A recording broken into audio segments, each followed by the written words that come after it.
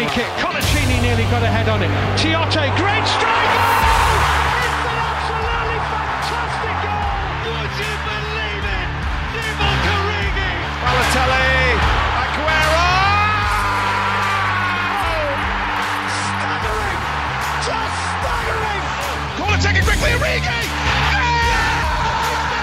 Oh, can you believe this? Go, USA! Welcome back to DeMartin Download. It's been a long time coming. Obviously, things have changed here in the studio since we last checked in about, 8 months ago. Ian Gilmore, Adam Baker, now graduates of Michigan State University, are on to the professional world, and we wish them the best.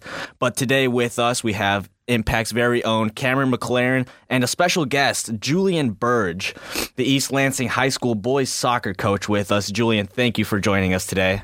Thanks for having me, Luca. Of course. Cam, how are you doing? No, pretty well. It's a beautiful day outside. The birds are chirping, and actually they're really not. It's just not a very good day outside. But, winter is coming, so. Winter is coming, and we can feel it. We're at the peak of the college soccer season.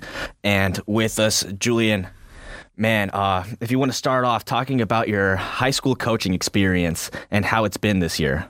Yeah, it was, unfortunately, it came to an end just last week in first round of districts for us. I'm the assistant at East Lansing, and we had a great season, though. We, I think, finished something like 11-5-2. We ended up getting a share of the CAAC Blue title and then ended up winning the Gold Cup, which was a really, really fun experience. And then, just in any single elimination soccer tournament, anything can happen, and unfortunately we were on the losing end. Of course. How many years coaching now do you have under your belt? This is my 6th as the assistant for the boys, and coming up in the spring will be my 6th as the girls as well. Awesome. And, we're going to talk a little bit about your time at Alma College, and then we'll get into some Lansing Common stuff. But back when you were at Alma, talk a little bit about how that experience was. You were there from about 2012 to 2016. Yep, exactly. Yeah, it was an amazing experience. Coming out of high school, I was a pretty skinny kid. Didn't have a ton of confidence going in, and Coach Oakley at Alma and all my teammates just kind of embraced me, and I embraced them back, and we ended up kind of turning the program around by the end of my senior year, and then became an assistant with Oaks for just the one season after and continued the success. But started off, I think, second to last place my freshman year, and by the time we were done, we had made it to the conference championship game against a great Calvin University team. Any special moments that you remember from your time at Alma? Yeah, there's a ton, but the one that sticks out for sure is my senior year against Kalamazoo College in the conference tournament semifinals. We were the 3 seed, they were the 2 seed, so we had to go to their place and battled it out in a really, really tough 1-0 win. And that was super special. And what was special, too, is that, you were with Coach Josh Oakley at that time, and then you transitioned to him, how many years later, and you find yourselves to start a Lansing Common, something that was very special for the city and for the people that supported the club. How did that transition go? Yeah, it was, my relationship with Oaks just kind of continued to grow. Even after I left as his assistant, we developed a really solid friendship, and I would see him pretty much every summer, as golfing partners, and sometimes golfing against each other.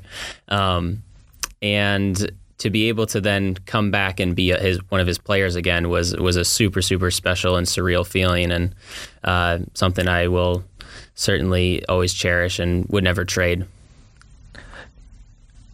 I guess kind of going into it, Lansing Common was just one of those clubs that I didn't really know about. Luca didn't really know about until everything kind of just came full speed ahead all at once. So, talk a little bit through the challenges of that first season, if you do remember, especially since it was there were a few of the older guys, such as yourself, Esteban Russell as well, and Marco Bernardini, but then you also had these younger guys, kind of explain the challenges of that, of, having this coaching experience, but still being a player and trying to get everybody all together at once, because it really was a magical first season for the club. Yeah, you're absolutely right. It really was. That season, for any first-year team, it's really tough being able to find a group of players that really click together.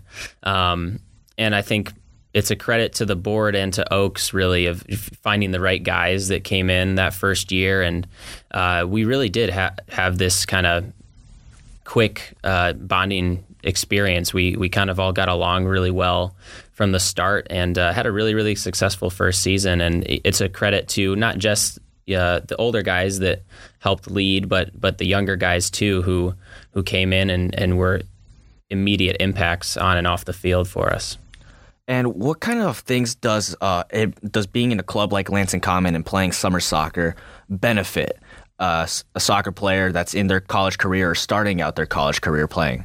Yeah, it's just huge to get that high level experience, just kind of continue just the playing and not being rusty coming into their fall season. So they get to just continue to play it against other college players. And so I think it's a huge opportunity to improve your game and just continue to get better and kind of come in firing into the fall season.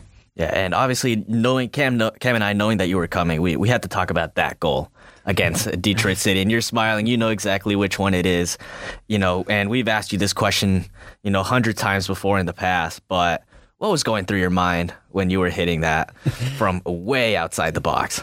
Yeah, honestly, it was a hot 4th of July day against DCFC U23s, and they're a very good team, and I think we were up 1-0 with the help of my former roommate Noah Canlis at the time, and it was right at the end of the first half. So I think everyone was feeling it a little bit. The ball kind of came back out on a half clearance to me, and in my head I was just kind of thinking, I really don't want to turn the ball over here because a quick counter that leads to a goal would be the worst way to end the half. So I really just it was almost a hit and hope type of situation. I just wanted to put my foot through it, and from time to time I can connect with it really well, and luckily that was one of those times, and it just luckily found the upper corner. Yeah, man. I mean, that was a special moment for all of us here sitting down because, we won't forget that hot 4th of July evening, 2 years ago. And, man, what a special moment it was. And then going into the second season at Lansing Common, what was the message to get you back into the team? Because you came in as a player and as a half coach, essentially. Mm-hmm. Yeah, I guess I always kind of saw my role more as a player, and of course, the transition from Oaks to Sorg, the coaching change, saw me even head coach a game. And of course, being the oldest guy this past season, I think Oaks and Sorg both turned to me at times to help out with it. And it's sometimes hard to remind myself, but I'm sure the young players did look up to me to a certain extent, just being that older guy with a lot of experience under his belt. So it was an interesting experience, I would say. I definitely didn't feel I was super, super qualified to be a semi-pro coach. I still am young in my coaching career, but at the same time, it was an amazing experience. And my teammates were phenomenal in just kind of accepting me in all my roles. And then kind of going off of that, that as you said, you got that first head coaching gig, that first actual game, what was kind of running through your head throughout that 90 minutes? Because I believe it didn't work out the way that Lansing Common had hoped. I think that was the Tulip City game, right? Yeah. If I remember correctly, the Tulip City Cup game that really didn't matter at any point in time. Of course, I think I was coming back from Europe at that point, so I'm still disheveled from that and the news of Oaks leaving, and then you guys having to pretty much play a game 4 days after you learn about your head coach leaving. But kind of take us through what that process was like before the game and then through those 90 minutes. Yeah, absolutely. I mean, so yeah, earlier that week we all found out for the first time, and I found out that I was going to be coaching that game on the same day we found out Oaks was heading out. But so yeah, I was nervous for sure. I had some nerves, but Sorg had reached out to me and asked if he should be there. I absolutely thought he should. He told me that it was my team for the day, so he was taking somewhat of a backseat, but I knew I could rely on him for advice during the game, and Mooney as well came as a non-rostered player that game, so he helped out. And just during the game, it was all about giving some of our younger guys and some of the guys that didn't necessarily always see the field during the league, to give them an opportunity to showcase their skills and put together a phenomenal performance, honestly. And just, unfortunate to give up a set piece header right at the bitter end, but I was super proud of the guys for the way they battled the whole night, and it was just a overall really great experience. And you've seen the Lansing soccer scene grow. You're from here. How does it feel to know that Lansing Common is still growing and hopes to continue growing into hopefully next summer? Yeah, it makes me really, really excited. I think there's everyone involved with the club, past and present and future. They've just been phenomenal. This from the very start, the way they've put together the team, what they do in the community, what they stand for on and off the field, and then getting the right people to help supplement that, whether it's coaches or our fans, our players.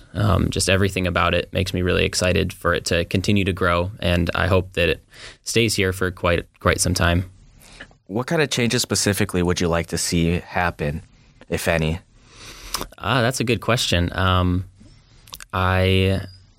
I don't really know if I have a change at the top of my head. I don't know the long-term goals of the club, whether we'll stay in the Midwest Premier League or whether we're looking to go to a league at a higher level potentially. But the league we're in right now, Midwest Premier League, is a super competitive league, and this isn't really a change, but I'd love to finally get a trophy one of these seasons. So hopefully the one coming up. Yeah, the Lansing Common lost the last 2 league titles on the deciding day. Cam, you and I were there. I mean, it was a lot to process. It really was. I'm still not over it. That the fact that one of my better soccer goal calls is a goal that wins a championship for a team that I am not a part of. So, but I mean, to be fair, though, especially when you take a look at that season this past year with a lot of the newer guys, I mean, you're talking about a very young team. And now, mind you, everybody pretty much in the Midwest Premier League is a very young team. But, I mean, Tulip City, those are all people from in and around Holland area, West Michigan. All those guys play at Calvin or Kazoo. And even Hope. I mean, you take a look, there's at least 5 or 6 guys from those D2, D3 schools on all those rosters. If I remember correctly, Lansing Common, the most that they had on their roster from one school was about 3 players. And I remember that was a goal of the coaching staff, was to not have this kind of like click forming ability where if you have multiple players from the same team, that's kind of something that happens. But I mean, there was a lot of connectedness with a team that didn't even know each other half the time. Yeah, no, you're absolutely right. That was one of the goals of the coaching staff. And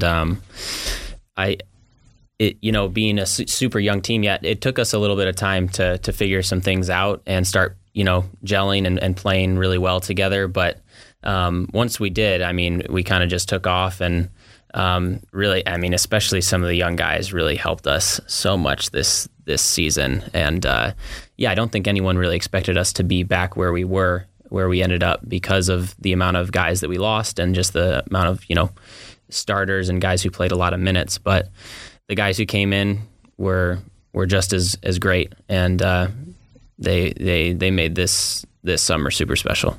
What was your favorite part about that 2022 summer with Lansing Common?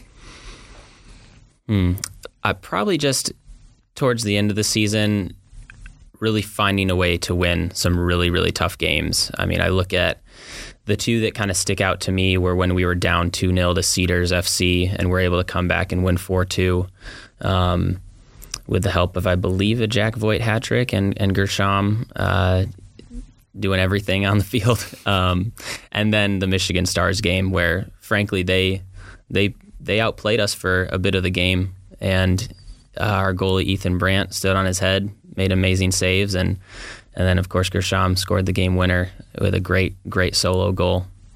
And now that you're working with younger players at the high school level, do you see any involvement there?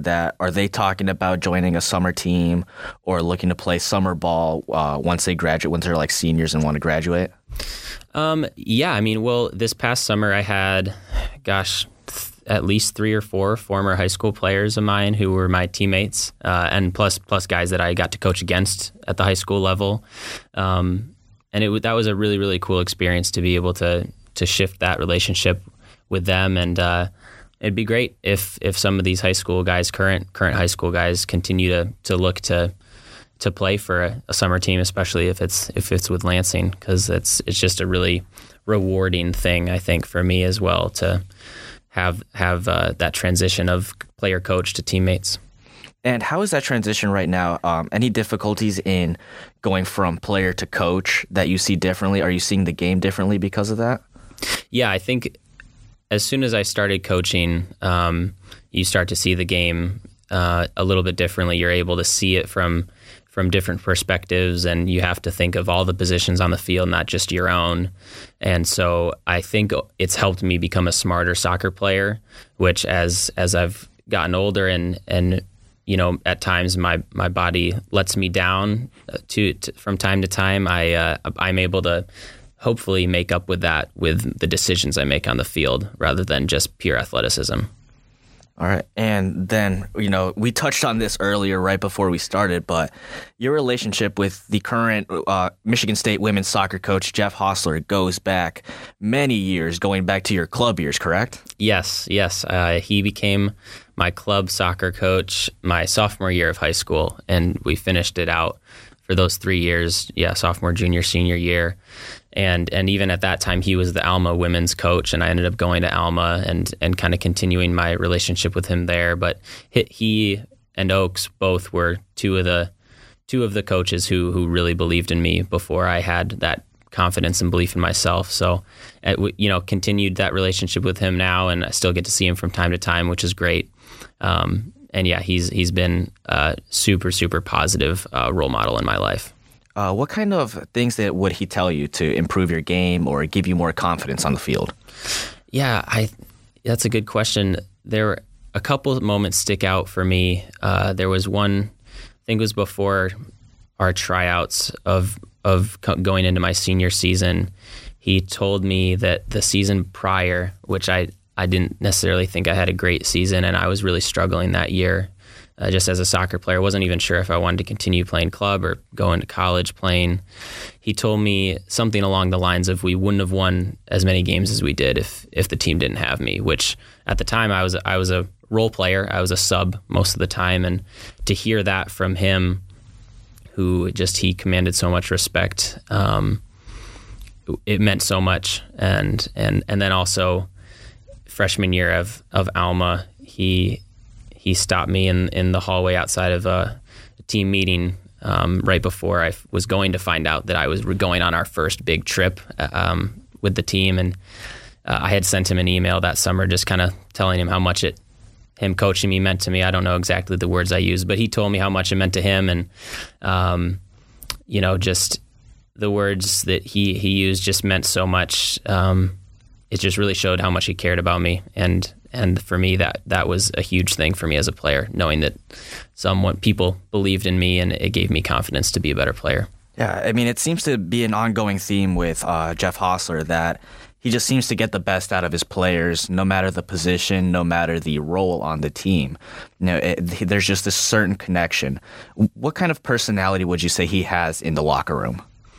Yeah, that's a good question. So it's been quite some time since I was his player, but back when I played for him, he had a really good combination, I think, of having relationships with his players, but also expecting the best of them at every single practice and game, and not settling for anything less than that. So he had very high expectations of us, but because of the way he interacted with us, I felt that he could get that out of us. And, how special does it feel now seeing him leading a top 15 team in the nation and could potentially win the Big Ten title this year?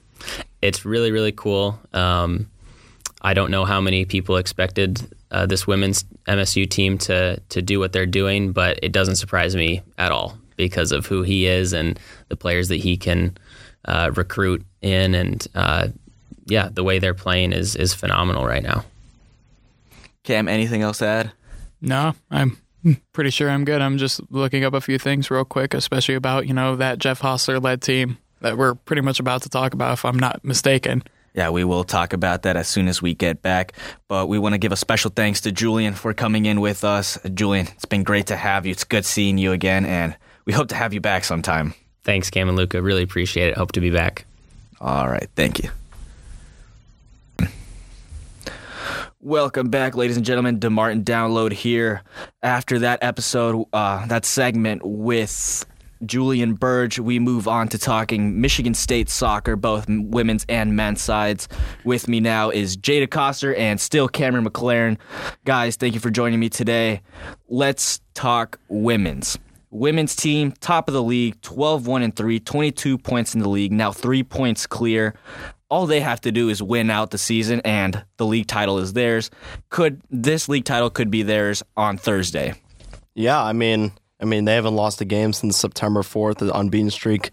They've been on an absolute tear. I mean, coming off of a 2-1 victory at Northwestern was just the icing on the cake for this season so far. And now you go to Ohio State on Thursday. Like you said, Luca, they can clinch the Big Ten title right there. And it's just been a remarkable season for Jeff Hosler and the crew. And it's just been, we thought they were going to be good this season, but we didn't expect this. They're number 6 in the country now, and the sky's the limit for this team. So yeah, absolutely, Jay. You're right. This team, we knew they had the potential. We knew they had the players to push very high in the league, but to be where they are now, ranked 6th in the country now with United Soccer Coaches in the NCAA rankings. I mean, it's insane to think about where they are right now, and to say that they could be conference champions on Thursday with a win against Ohio State, it's getting crazy now. I mean, we've come so far to see this team. I know I've seen this team play in the last 4 years. In my first 2 years here, they played under Tom Saxton, and to see the change that Jeff Hosler did in his first year, and now second year, he's taking this team to the top. It's been crazy. Yeah, and I mean, last year specifically, you take a look at the Big Ten preseason polls. They had Michigan State down halfway through. Not even in the top 2/3 of teams in the Big Ten going into last season, and they finished what, 4th, 5th? Yeah. They finished in the top third, at least in the top third of the league, and that's just something that people just didn't think about. And then you take a look at Michigan State this year. Early on, it just seemed like, okay, your exhibitions, you're still trying to learn how to play. There's a lot of new faces, a lot of new players, a lot of freshmen stepping up. And it's to play the way that Jeff Hosler wants to play, it takes a little bit for things to get going. You take a look, that 0-0 tie against Cincinnati is maybe the one game that you take a look at and you say, wow, that should be a win if you can control the weather. Michigan State played lights out in that game. Kozel came up with a few, I believe 2 saves, a big time in that second half, but that was a game that was full of weather delays. But to be honest, this team, people were writing them off after that 0-0 draw against Oakland at home. But since then, it's been an absolute tear. As you said, Jay, that 12-game unbeaten streak. You take a look at the teams they've beaten. Number 19, Colorado at home. You go at Illinois, win 3-0. You've only got one tie in that span, but you beat number 6 Penn State on the road, and you beat number 5 Penn State or Northwestern on the road, and you went on at home against Indiana and Michigan all in the same week. Yeah, and their only loss is against Arkansas, and Arkansas is arguably one of the most difficult places to play for collegiate soccer, especially in the women's. I talked to Jeff Hosler yesterday about that loss specifically, and he said, that was just the environment that got to them. They played great. It was only a 1-0 loss in the last 10 minutes, too. And at that point, Michigan State was nowhere near the top 25 rankings. No, teams were writing them off, or people were writing them off. A 1-0 loss to Arkansas at a very historical, hard place to play, the SEC, very hard place to play at in women's soccer, and then the 0-0 draw against Oakland.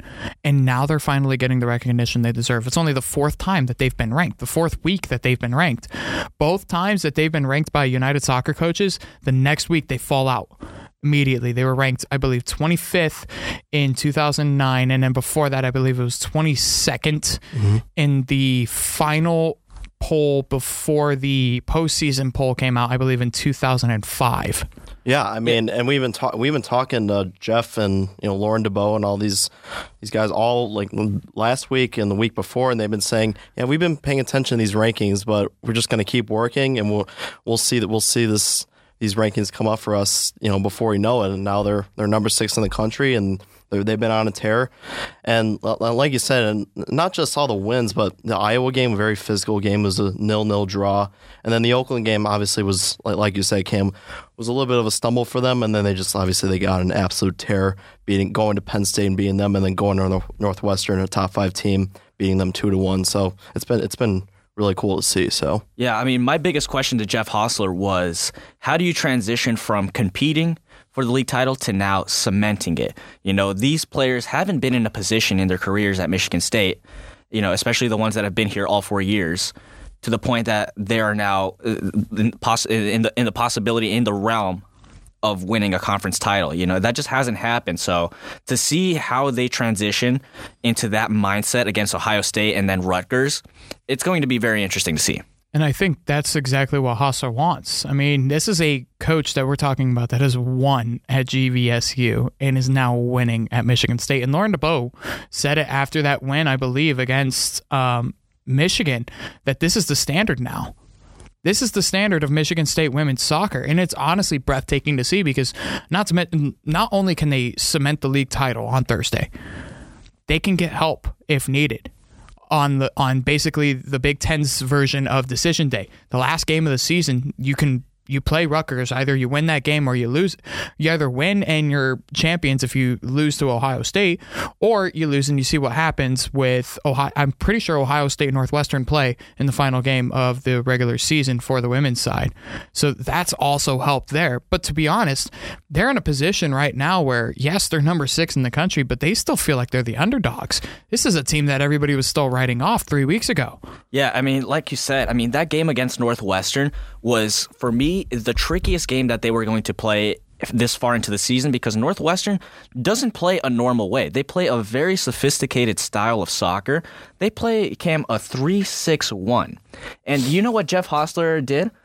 He lined his team up starting the game in a 3-5-2, something that he has never done in his 2 years at Michigan State. I mean, you want to get midfield pressure, and that's the way to do it. I mean, talk about how to adapt to the opponent. He did, and they executed. That's just a 3-6-1, just a mid block. You hear should of a low block, especially in soccer, late in games. Whenever you're talking about, parking the bus, almost you have that back block there. That's just a lot of midfielders. That's a lot of congestion. Yeah, no, imagine they play almost 3 at the back, 2 midfielders in front of them, 2 midfielders in front of them, so it's like a stack almost 6 in a square, and the 2 wide midfielders are just wide and high, leaving only 1 striker up top. I mean, like it's 3-2-4-1 almost. Almost, but they label it as a 3-6. But it's, but that's what's got Northwestern to number 5 in the country. It's because they play so well that kind of attacking style. They have numbers up top all the time.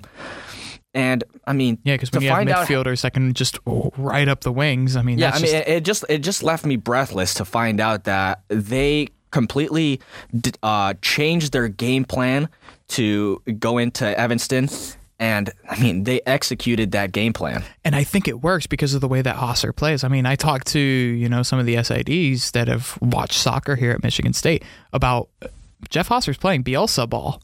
If you know what Bielsa ball is, Jeff Hostler's teams, that takes a lot of mental effort and mental skill to be able to play that way. When you're playing it out of the back, and you're playing that in a 3-5-2 against a 3-6-1, mind you, in that case, you basically have 5 forwards in the final third if you're Northwestern, against Michigan State's 3, which is a solid center back, 2 wing backs essentially, and then whoever comes in the middle. But the thing is that Michigan State has played that way the entire season and has been so confident in moving it outside of the back. It's essentially, and with having one of the best goalkeepers and arguably one of the best players in the nation in Lauren Kosel, you can afford to do that. You get an extra defender with her. It's insane, because players 1 through 11 have to be technically sound to be able to pass the ball well, move it with the tempo, and immediately turn into attack. You don't see a lot of back passes with under Hostler's team. passes are forward, they are direct, and with a purpose. And exactly, why do you think if you ever watched those late, I want to say 2010s Leeds teams under Bielsa, I mean, Leeds would just score like that. It's just something out of nothing because those players were technically sound in the championship to be able to perform to the best of their ability and build it out of the back. I mean, Leeds didn't almost break championship points records for no reason. I mean, whenever you're able to get that at the collegiate level with players that, sometimes haven't played with each other, a lot of these transfers that come in, the fifth-year seniors that come back, this is just something that's really magical to see. Yeah, absolutely, Cam. I mean, like you guys said, I mean, it just speaks to Hostler's adjustments in the game and then before. I mean, and it just builds confidence in his players, and it's just really awesome to see. In his second year, like you said, Luka, gaining the trust in his players and taking this step in his second year, it's awesome to see. Yeah, I mean, every single player is bought into his system, and mind you, they have a very deep roster, close to 30 players on that team, and you don't hear a single one complain about game time, about lack of involvement. They're there to win. They're there to learn. And the best part is that they're having fun doing it at the same time. Very rarely do you go to a game and see the women's team, whether they lost or whether they tied, like that game against Oakland. Very rarely do they not have a smile on their face. But, going on to, the national women's soccer rankings, I found this a little bit crazy. Number one UCLA is back at number one after last week they suffered a defeat to Stanford, which was at 9, and Alabama, which kept their winning record, goes from 2 and drops to 3. I don't know who comes up with these rankings, but here the important part is that we're seeing the transition from Michigan State going from the 20s to 15, and then now they're at 6. It's amazing to see. You jump 9 spots in a week, especially after a gritty 1-0 over Indiana. I mean, you get a win against number 6 Penn State, and then you get a win against number 5 Northwestern. Ooh, there were some moments in that game. Yeah, I talk about it, but a little bit to go on with individual stats. Ruby Diodati is now tied for first place in assists, and she is the left back of the team. And this is also her first season in Big Ten. Jay, talk about how impressive that is. Yeah, she as a left back, she's been phenomenal. I mean, to lead, the Big Ten or one of them in assists is phenomenal. I think that she's been the one that kind of sparked this team. We always see Lauren DeBow and obviously Kozel in front of the net, but no, Diodati's been the one that's really sparked this team in assists and then really guided this team the way they're going so far. So and to finish it off, Lauren DeBow has 8 goals in the Big Ten. She passes Ava Cook's total from last year. She had 7. It just tells you the kind of footsteps these players are following in, and a lot of those players in the Michigan State team could have very bright futures at the professional level. But let's move on to the men's team with Damon Rensing and the guys. They are tied for second place in Big Ten. Was this expected? Not expected? I would kind of lean both. I mean, we coming in the season, a lot of people wrote this team off. Like you said, they're tied for second, and people said they didn't really have a lot of talent. But you're seeing guys like Owen Finnerty from Michigan taking a big step and a transfer, and then you got Jonathan Stout, the freshman, who has played some key minutes for this team in the last couple games, especially against Michigan for the Big Bear Trophy, and then having 2 goals against Rutgers. It's been really awesome to see from two guys coming in before the season. So I mean, you talk about Owen Finnerty, man. It's not easy transitioning to your biggest rival, and he didn't get those clean sheets until the Michigan game. And for me, that was crazy to think about, because Michigan State struggled in the beginning of the schedule. Obviously they played some of the best teams in the nation, and, Damon Rensing kind of compared, scheduling his team similar to what Tom Izzo does over on the court. He schedules early games in preseason against some of the best opponents in the country, and whether they're not good or good enough to be at that level, they're gaining serious experience playing against some of the best competition, and I think that has shown in the recent games. I mean, Michigan State hasn't gotten much this season, especially early. Early losses. They lost to Pitt. The Army. They got the win. To start the regular season, but they lose 3 straight after that. Notre Dame, Western Michigan, and Akron. 2 out of the 3 are ranked in the top 25. And then before starting Big Ten play, they traveled to Seattle, Washington to play Washington, now the best team in the country. And it was not pretty. They lose 4-1, and you're thinking, man, this might not be a good season for Damon Rensing. But as soon as the clock turns to Big Ten play, they start getting results. Indiana, you get a tie, which, if you've been around in recent years, it's not easy to play in Bloomington and play one of the elite collegiate soccer programs in the country. Yeah, it really is. Anytime that somebody goes into Bloomington, it's pretty much written off that the Hoosiers are going to win. That's just how it is. That's how it's been in the past few years. I mean, Indiana is one of those teams that when you think about Big Ten soccer, it usually runs through either Bloomington or, as we're going to talk about in a little bit, College Park. Yeah, and then moving from Indiana, they get that game against Michigan, and that's when the tide turns. They get a 2-0 against Michigan. Owen Finnerty's first official clean sheet for Michigan State, and it's against his former team.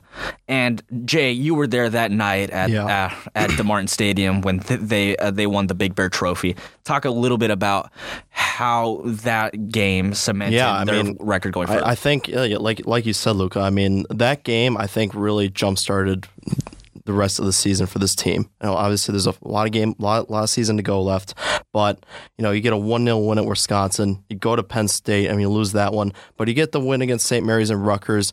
I just think that win against Michigan, you got the Red Sea Riders storming the field. I really thought that game kind of like jump-started the season for them because, like you said, tough non-conference schedule. You lose 4-1 against the number 1 team in the country in Washington, and then the rest of the non-conference schedule is pretty tough. But yeah, I think that win against Michigan, high atmosphere. I just think, that win was just great for them. And Cam and I were talking about this the other day. That game against Michigan was one of the better games we've seen under a team of Damon Rensing, at least in my time here. It's for a team that in the beginning of the season struggled to score goals and struggled to defend them, they got it done on both ends. Yeah, they did. It was honestly knowing. Since I've seen some of these players play summer ball against Lansing Common while me and Luca were there, that game, it just seemed as though some of the guys that I know and I've seen play, for the past 2-3 years, it was their best games. Yeah. Case in point, Kellen Landfeld. I've talked to you, Luca, about this. Kellen Landfeld played some very good games for DCFC's U23s 2 years ago, including the one that he played against us in the title decider in that first year. Kellen Landfeld played the best game I've ever seen him play in a Michigan State or just any soccer uniform that I've been able to see in his entire life against Michigan. He looked free. He was doing things that I haven't seen him do. He was using his small stature and actually pushing people off the ball. You don't expect that out of a guy of his stature. But for me, it just seemed like Damon's team played a lot freer. I don't know if it was the formation change. I noticed it from the top of the stands. It looked as though Damon went to a 4-2-3-1.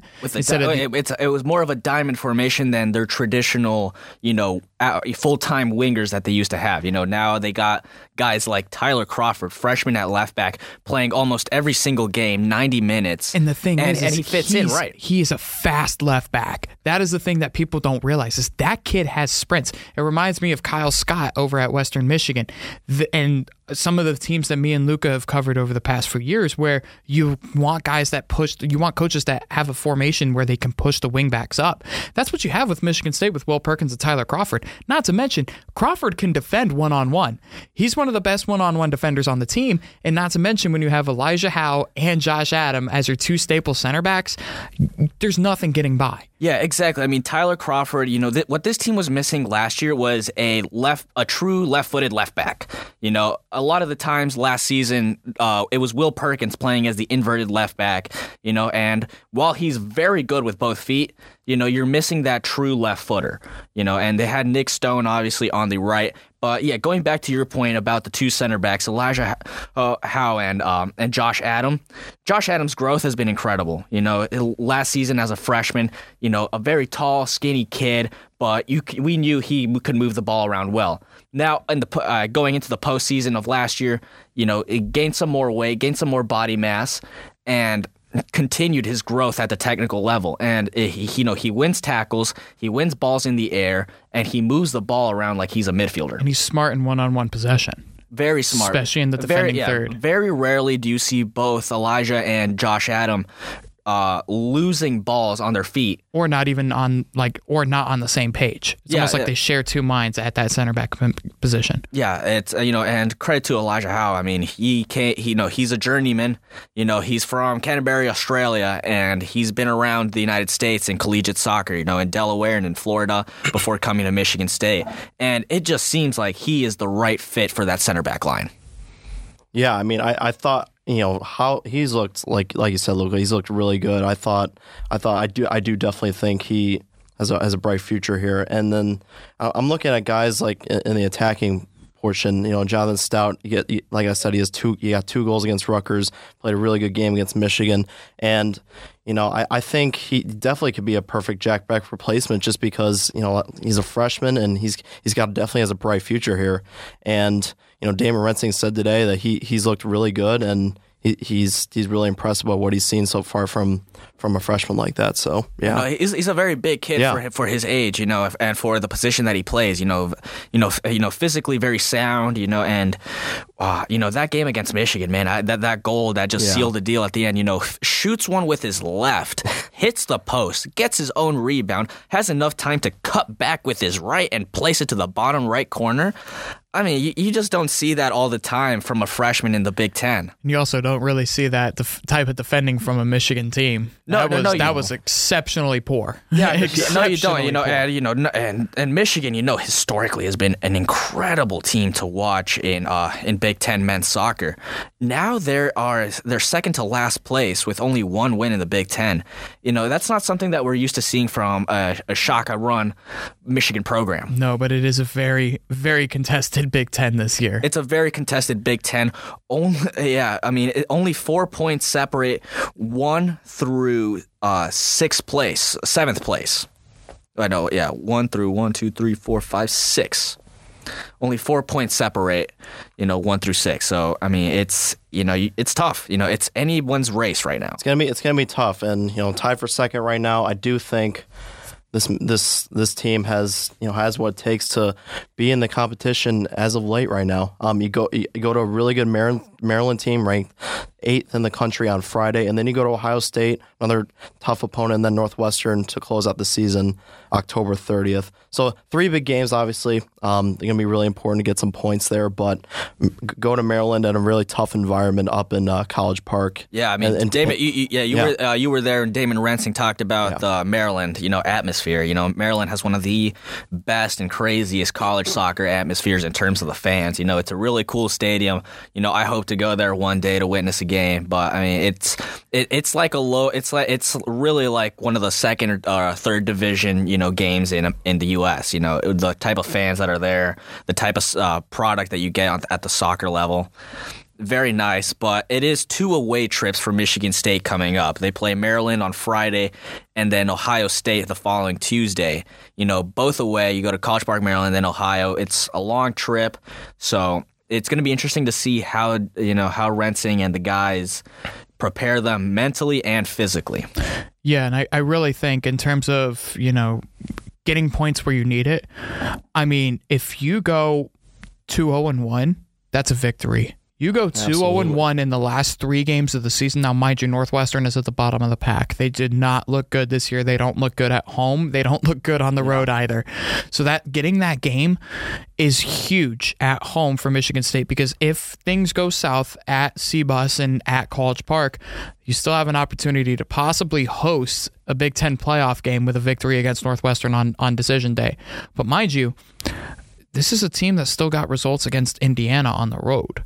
I mean, it's yes, they lose to Penn all State. Possible. The only problem is that this is a Maryland team that just came off of a loss midweek to High Point. And they do not react well to those type of losses. Don't. I mean, you take a look at Maryland and what they've produced in the past few years. I don't know the last time that they've lost back-to-back games. Maryland itself has produced some of the best American soccer talents that we have. I mean, last year Ben Bender goes number 1 overall in the MLS Super Draft. This season killed it for I believe Charlotte for the Charlotte FC team. Played really well, one of the best rookies in MLS. So you see the type of talent that gets there, but the national tournament, for Michigan State is not out of the picture. No. They have a top 30 strength of schedule, which helps them a lot. In the case that they do not make it far in the Big Ten tournament. I think you win one game, you're at least guaranteed an at-large bid. Win one game in the tournament, finish. I mean, you could even go 1-1-1. Yeah, and win one Big Ten game. Presumably, you're the 4 seed. You win one game, you're in. You have an at-large bid. Yeah, I mean, like you said, Cam, if they go 2-0-1, I mean, like you said, that's a win. I mean, going to College Park. I mean, Damon said today we're gonna have to prepare for that atmosphere and get our guys ready. But yeah, I mean, I think their strength of schedule, playing Washington, getting a point against Indiana. I mean, there can be a question that they can definitely try to sneak into the national tournament. It'll be interesting to see how these next 3 games shape out. So and one of the biggest questions before we wrap up here was who was going to replace the goal scoring that Farai Mutatu had last season. And that scoring has come from a lot of different places, but let's talk about Grayson Mercer. Didn't start the year exactly how he wanted to, even though he was playing mostly 90 minutes, was a regular in the starting 11. Didn't really get goals picking up until halfway through the season. Now he's got 4 goals, 2 assists, leading the team in goals. It's not easy to replace Farai Mutatu with that number 9 jersey on your back. But, for Grayson Mercer's second season here at Michigan State, it's a good product. And I think the main reason why you see that, 4 goals is not necessarily a lot, but Michigan State's getting goals from places that they don't really think about. You really thought that this was going to be the Jack Beck revenge tour. And you saw last year was Jack Beck to Farai Mutatu the entire time. Now Jack Beck has weapons that don't necessarily score, but open up the half chances and the half spaces. You take a look. The 2 freshmen that also come into the team on the forward and the midfield, Jake Spatafora and Jack Gugamis. Those 2 kids can run. Spatafora, he can use his frame. He can win free kicks in the final third, and he's also fast. Gugamis, the Mr. Michigan Soccer Award winner, I believe, from 2022. Yes. And right close to home, right down the road at Okemos. He's super good technically. One-on-one needs a little bit of work, but he's still very good technically and will fight to win every 50-50 ball. So Jack Beck's got people to pass to. All of a sudden, you're opening up weapons on the left side with Crawford making runs on the side. You still have your right-hand man in Will Perkins, one of the captains on this team, pushing it up the right. This is a team that's got weapons that don't necessarily score, but this is a Michigan State team that doesn't need those clear-cut chances. They need half chances in space. That's all they need, and that's what they've been getting in the past few weeks. And those goals that come aren't always pretty, but they're decisive. A goal is a goal. A goal is a goal at the end of the day, and going into the last 3 games of the season, Michigan State will be using, those players to fire the team going forward. Jay, any last thoughts before we wrap up here? Yeah, like Cam said, you're getting goals from just about a lot of the guys on this team. It's kind of just spread out, and a lot who come from Will Perkins and Spatafora and all these guys. So I just think it's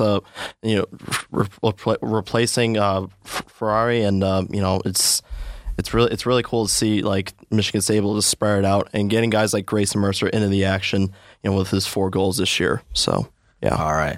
Well, gentlemen and everybody, thank you for listening to DeMartin Download today. I know it's not your usual cast and crew. The great Ian Gilmore and Adam Baker have moved on to the professional world after they graduated last spring from Michigan State. We wish them the best, but they're regulars here all the time at the Impact and at MSU. And until further notice, it's Jay DeCoster, Cameron McLaren, and Luca Maloney here at DeMartin Download. We'll catch you next time.